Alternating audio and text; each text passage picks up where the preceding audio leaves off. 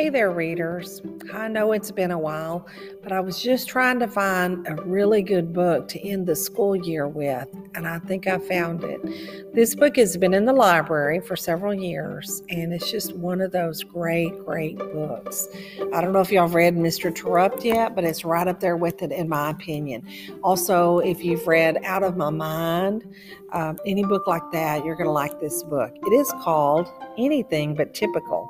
It's written by Nora Raleigh Baskin, and Simon & Schuster Books for Young Readers is allowing me to read this book with you. Here's what the inside jacket blurb says. Jason Blake is an autistic 12-year-old living in a neurotypical world. Most days, it's just a matter of time before something goes wrong. But Jason finds a glimmer of understanding when he comes across Phoenix Bird, who posts stories to the same online site as he does. Jason can be himself when he writes, and he thinks that Phoenix Bird, her name is Rebecca, could be his first real friend. But as desperate as Jason is to meet her, he's terrified that if they do meet, Rebecca will only see his autism and not who Jason really is. All right, guys, here we go with chapter 1. Give me a chance here, okay? It's not a long book, so give me a chance and see what you think of the first several chapters. Chapter 1. Most people like to talk in their own language. They strongly prefer it. They so strongly prefer it that when they go to a foreign country, they just talk louder, maybe slower, because they think they will be better understood. But more than talking in their own language, people like to hear things in a way they are most comfortable, the way they are used to, the way they can most easily relate to, as if that makes it more real. So I will try to tell you this story in that way.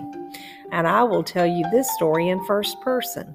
I, not he. Me, not him. Mine, not his. In a neurotypical way. I will try to tell my story in their language, in your language. I am Jason Blake. And this is what someone would say if they looked at me but could only see and could only hear in their own language. That kid is weird. He's in sped, you know. He blinks his eyes, sometimes one at a time, sometimes both together. They open and close, letting the light in, shutting it out. The world blinks on and off. And he flaps his hands like when he is excited or just before he's going to say something or when he is thinking. He does that the most when he's on the computer or reading a book, when his mind is focused on the words. It separates from his body that almost becomes a burden, a weight. Wait! Only his fingers don't stand still while they wait. They flap at the ends of his hands, at the ends of his wrists, like insects stuck on a string, stuck on a net, like maybe they want to fly away. Maybe he does too.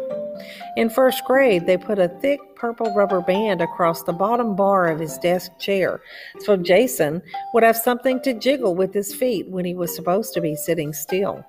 In second grade, Matthew Iverson sent around a note saying, "If you think Jason Blake is a retard, sign this."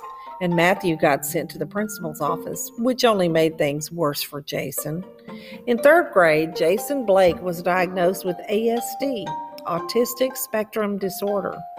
But his mother will never use that term. She prefers three different letters, NLD, Nonverbal Learning Disorder, or these letters, PDD-NOS, Persuasive Developmental Disorder, Nonspecific. When letters are put together, they can mean so much, and they can mean nothing at all. From third grade until this year, sixth grade, Jason had a one-to-one aide who followed him around school all day. She weighed 203 pounds. Jason asked her once, and she told him. You couldn't miss seeing her. But the thing people see the most is his silence, because some kinds of silence are actually visible. When I write, I can be heard and known, but nobody has to look at me. Nobody has to see me at all. School doesn't always go very well. It is pretty much a matter of time before the first thing of the day will go wrong. But today I've gotten far. It is already third period. Mrs. Hawthorne is absent, and so we are going to the library instead of art class. This is a good sign. You'd think art class would be one of the easiest classes, but it's not. I mean, it's not that it's hard like math, but it's hard like PE. A lot of space and time that is not organized. Anything can go wrong in that kind of space, but not in the library. There are computers in the library, and books and computers, keyboards and screens and desks that are built inside little compartments so you don't have to look at the person sitting next to you, and they can't look at me. When we go into the library, somebody is already sitting in my seat, at my computer, at the one I want. Now I can't breathe. I want to log on to my storyboard website. I was thinking about it all the way here. I have already had to wait so long. I don't know. Jason, this one is free, the lady says. She puts her hands on my shoulders. This lady is a lady I should know, but her face looks a lot like other faces I don't know so well, and I group them all together. Her face is pinched, but her eyes are big, round like circles. Her hair doesn't move, like it's stuck in a ball. She belongs in the library or the front office or my dentist's office. But she is here now, so I will assume she is a librarian. I know from experience that she is trying to help me, but it doesn't. I can feel her weight on my shoulders like metal cutting my body right off my head. This is not a good thing. I also know she wants me to look at her. Neurotypicals like it when you look them in the eye. It is supposed to mean you're listening, as if the reverse were true, which it is not. Just because you're not looking at someone does not mean you're not listening. I can listen better when I'm not distracted by a person's face. What are their eyes saying? Is that a frown or a smile? Why are they wrinkling their forehead or lifting their cheeks like that? What does that mean? How can you listen to all those words when you have to think about all that stuff? But I know I will get in trouble if I don't look at the lady's eyes. I can force myself. I turn my head, but I will look at her sideways. I know the right words to use. Last year, Jane, my one-on-one, taught me to say, I am okay just as I am. I am okay just as I am. She told me I had to say something in this sort of situation. She said that people expect certain things.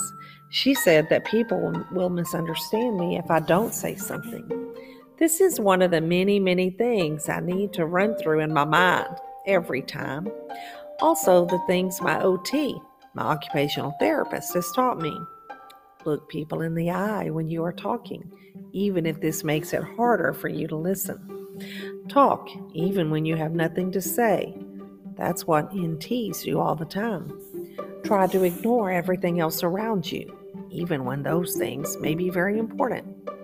If possible, put your head and your body back together and try very hard not to shake or flap or twirl or twitch, even if it means you feel worse to do this. Don't blink. Don't click your teeth. These are the things people don't like. These are the things they hear but can't hear. I am okay just as I am, I say, and I take a step forward.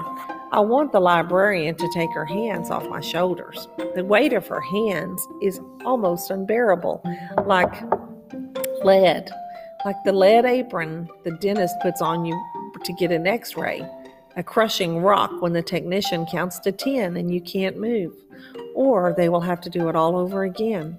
Also, I want to stand close, so there will be no confusion that I am next in line. The person at the computer turns around to the sound of my voice.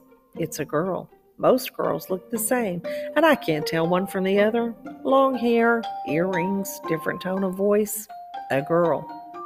I don't know who this girl is, or if she already hates me, but chances are she does. The girl doesn't say anything, so I have to look at her face and figure it out. Her eyes are squinched up and her lips are pressed so tightly together they almost disappear. I recognize that she is unhappy or even angry, but I don't know why. You are breathing on me, she says. You're so gross. Gross could mean big or refer to a measurement or weight. But in this case, it doesn't. It means she doesn't like me. She is, in fact, repulsed by me, which is how most girls react. My mom tells me not to worry. My mom tells me I will find a girlfriend one day, just like everyone else. I will find someone who sees how special I am. I know no girl will ever like me, no matter what I do, no matter how hard I try. But maybe I'm wrong. I hope so. I hope I am wrong and my mother is right. But usually I am right about these things. I was here first, Miss Leno, the girl says. Miss Leno is a librarian's name. Jason, here. Sit here. You can use this computer, Miss Leno is saying. But I can't use that computer. I don't want to. I can't. My breathing is too loud inside my ears. I stiffen my body, solidify my weight, so she can't move me with her hands. You'd be surprised at how quickly people will try to move you with their hands when they don't get what they want with their words. I wish Jane were here with me right now, and then this wouldn't happen. Words don't always work. Jason, hold still. There's no need to get so upset. There are plenty of other computers. Miss Leno is trying to shift my weight off my feet, and she's trying to pretend she's not, as if she's just walking with me, instead of pushing me, which is what she's doing. Jason, please. But she doesn't mean please. There is no please in anything Miss Leno is asking. She is pulling me. I feel off balance, like I'm going to fall. I need to shift my weight back and forth, rock to stabilize myself. I can feel my chance to use my computer getting further and further away from me. There isn't even enough time left in the period. I might not get to log in at all. Even if this girl does get up, 100 little pieces threaten to come apart. Jason, please, calm down. Miss Leno's voice sounds like a Xerox machine. Sometimes there is nothing to hold me together. Chapter 2. There are some writers who know things and post them on the internet so other writers can learn them. Some of them say that there are only 7 plots in the whole world. Man versus nature, man versus man, man versus environment, man versus machine, man versus the supernatural, man versus self, man versus religion. It could be a woman too, but they just say man in order to make it easier for themselves, because they all seem to be able to understand it because they are all only speaking in their own language, not in NT language. But I can do that too, when I try. Very hard. It means man or woman versus nature, man or woman versus man or woman, and so on. Other writers say there are only 3 plots: happy ending, unhappy ending, and literary plot. That's the kind of ending that is uncertain. There is a whole book called 20 Master Plots, which I happen to own. And another author wrote that he thought there were 39 plots. But if you really ask me, there's only one kind of plot. One. Stuff happens. That's it. This is what happens next. Come on, Maggie, get up. Give him that computer. You're not even doing anything. Now, Aaron Miller is standing behind me. Me, who is behind the girl who is using my computer. Miss Leno, behind both of us, still has her hands on my shoulders. If she doesn't let go, I don't know what will happen. But stuff usually always happens. I have known Aaron Miller since kindergarten, from back when I was the same as everyone else. You might not have even picked me out of a crowd. Nobody was very good at anything back then, and a lot of kids did weird things and didn't know enough to hide them. Charlie Carl wet his pants 7 times that year. Chelsea Gray got caught sneaking into the Cubbies and stealing the meat out of all the sandwiches she could find. Liza Duchamps picked her nose and ate it during circle time. Now that same girl is running for 6th grade class president. Aaron Miller was my friend in kindergarten. I'd like to say he still is, but by definition, I can't. He hasn't come to my house in 5 years. He hasn't invited me to his birthday party since 2nd grade. I'm pretty certain I'm not on Aaron Miller's buddy list, even though he is on mine. But he always is nice to me, and when I sit at his table at lunch, he will talk to me. He doesn't get angry when I don't talk back the same way. Anyway, you're not supposed to be playing games on the computer, Maggie, Aaron says to the girl. The girl's name is Maggie. What is it your business? The girl Maggie says, but she stops her typing and looks at Aaron. Everything is my business, Maggie, and you're just being stubborn. You're being mean. I'm not mean. Maggie immediately signs off and closes the window she has open on the screen. Then she takes her fingers off the keyboard and pushes her chair back. It screeches, but I don't move out of the way. I might be mistaken about what she's doing. I'm not. It's all yours, J-Man, Aaron says. But there are only 23 minutes left in the period. Ow, Maggie says. But I know I didn't do anything that could have hurt her. I'm just sitting down. She's just standing up. I want to say thank you to Aaron, but I need to claim my seat first, just in case someone else comes over and takes my turn from me. That has happened many times before, and then all this work would have been for nothing. I need to open my website because the computers at school are slow, and this will take time too. The sooner you can begin something, the sooner it is done. I'm logging in. That's very nice of you, Maggie, I hear Miss Leno saying. I'm sure Jason appreciates it very much. The storyboard homepage rolls onto the screen, bit by bit from the top down. I had to get special permission to go to this website. My mother had to write a letter, and even the principal, Dr. T, had to approve.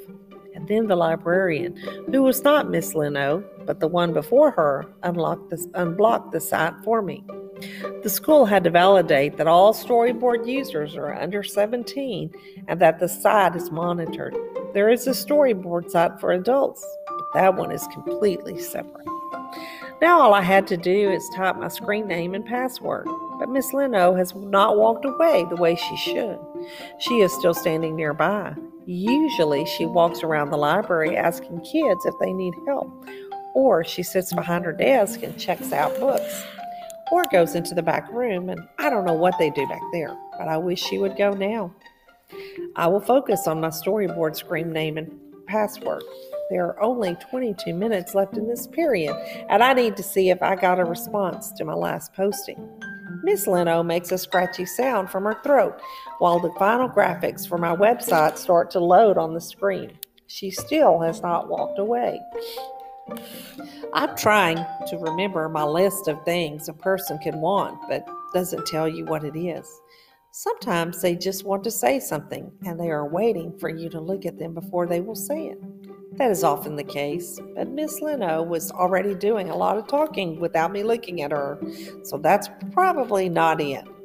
Sometimes people stand around when they are waiting for you to do or say something they think you should do or say. So they just wait, like that's going to help you understand what it is they want you to say or do. It doesn't. And I'm sure Jason wants to say thank you, don't you, Jason? Miss Leno finally gets it out. I want so badly to check my story posting. I'm very grateful that Aaron helped me to get on my computer. But now I just really want to view my website, and I don't understand what Miss Leno wants me to do. I can't say thank you to Aaron. He's not here anymore. I can hear his voice. He is all the way across the room by the card catalog now. I get up.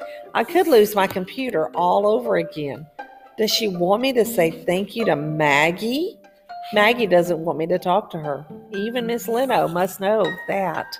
Besides, she didn't want me to get up and give me the computer. She just didn't want Aaron not to like her. All I need to do is log on and scroll down to my entry. If someone has written to me, there will be a number next to my name. All I can do is keep my eyes on the screen. Well, Mr. Blake, showing a little appreciation would go a long way with our fellow classmates, Miss Leno says. Her voice is angry, but she is walking away. Showing? How do you show appreciation? Appreciation is an emotion. It's a feeling. You can't draw a picture of it. Why do people want everyone to act just like they do, talk like they do, look like they do, act like they do? And if you don't, If you don't, people make the assumption that you do not feel what they feel. And then they make the assumption that you must not feel anything at all. Last chapter today, guys, chapter 3. Every morning I get up, a word pops into my head, usually just before breakfast. Just before breakfast and right after I brush my teeth, or just as I'm brushing my teeth. Sometimes I know what the word means, and sometimes I don't. I say it out loud. It could be a hard word or it could be an easy one. This morning is confluence. I watch myself in the mirror and I hear the word confluence. I'm not sure what confluence means. I have an idea, but I'm not sure. I think it has something to do with coming together, a confluence of ideas. I think I have heard that expression. I say it out loud. Confluence. I'm looking in the mirror and I'm thinking that if I didn't talk and I didn't move, if I held my hands at my sides and stood very straight, I'd look like any other 12-year-old boy. My hair is short and dark. My eyes are nicely formed and light brown in color. My mouth is normal, my lips an even shape. My skin is good, my teeth are white, my ears don't stick out, and I know they are clean. Even though I can't see them, I clean them every day. Confluence, like two rivers coming together. I am like a leaf on a river, riding along the top of the water, not quite floating, not quite drowning. So I can't stop, and I can't control the direction I'm going. I can feel the water, but I never know which way I'm heading. But I might feel lucky this day and avoid the sticks and branches scratching and pulling me. My dad tells me there's no such thing as luck, good or bad. My dad is the guy who puts the words up on the television while you are watching a basketball game or a football game or sometimes baseball. He sits in a trailer outside the arena or the stadium or the field and watches everything on a screen while he types into a computer. He puts up the score, the names, the stats, and interesting facts that his producer tells him. So he watches a lot of sports. And he says there is no such thing as luck. Life is what you make it, my dad says. My mother is a different story. That is an expression, and she herself is not really a story. Being able to understand abstract expressions like that is a sign of intelligence. IQ tests are filled with them, like people in glass houses shouldn't throw stones, or a penny saved is a penny earned. Part of the scoring on the test depends on how well you can understand and interpret those things. Lots of neurotypicals don't even understand them, but I do. My mother wants to help me.